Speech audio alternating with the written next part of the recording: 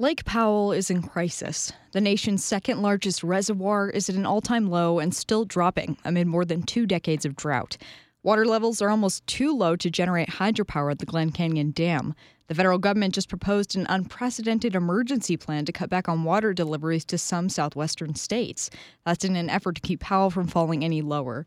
There's a lot of uncertainty surrounding the future of the reservoir, so to help explain what's next, I'm joined by Alex Hager, who covers the Colorado River and water in the West for KUNC. Alex, good morning. Hey, Samantha, good to be here.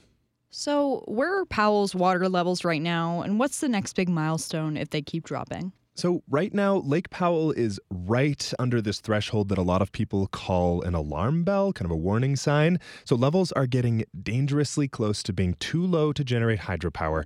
And the threshold we just passed is the last milestone before that. So when water gets that low, it is not just a problem for hydropower. It could actually damage the machinery inside the dam because it would let air pockets into these big wind turbines that use flowing water to generate electricity. Okay, so will they keep dropping?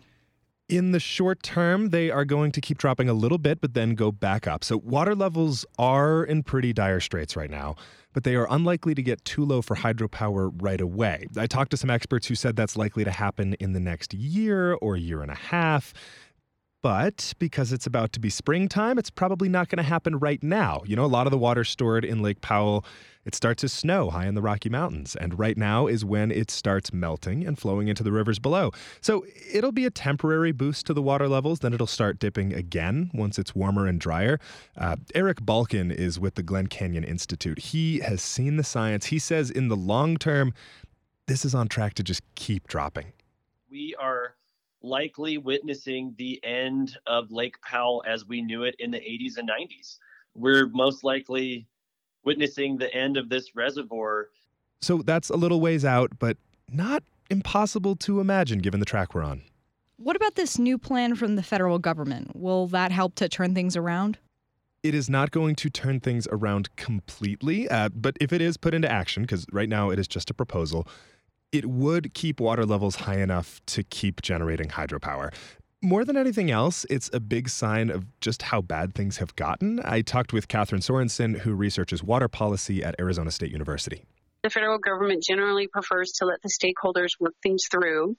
The fact that they're becoming involved in this manner points to real concerns that they must have, and they must view the situation as one of extreme difficulty.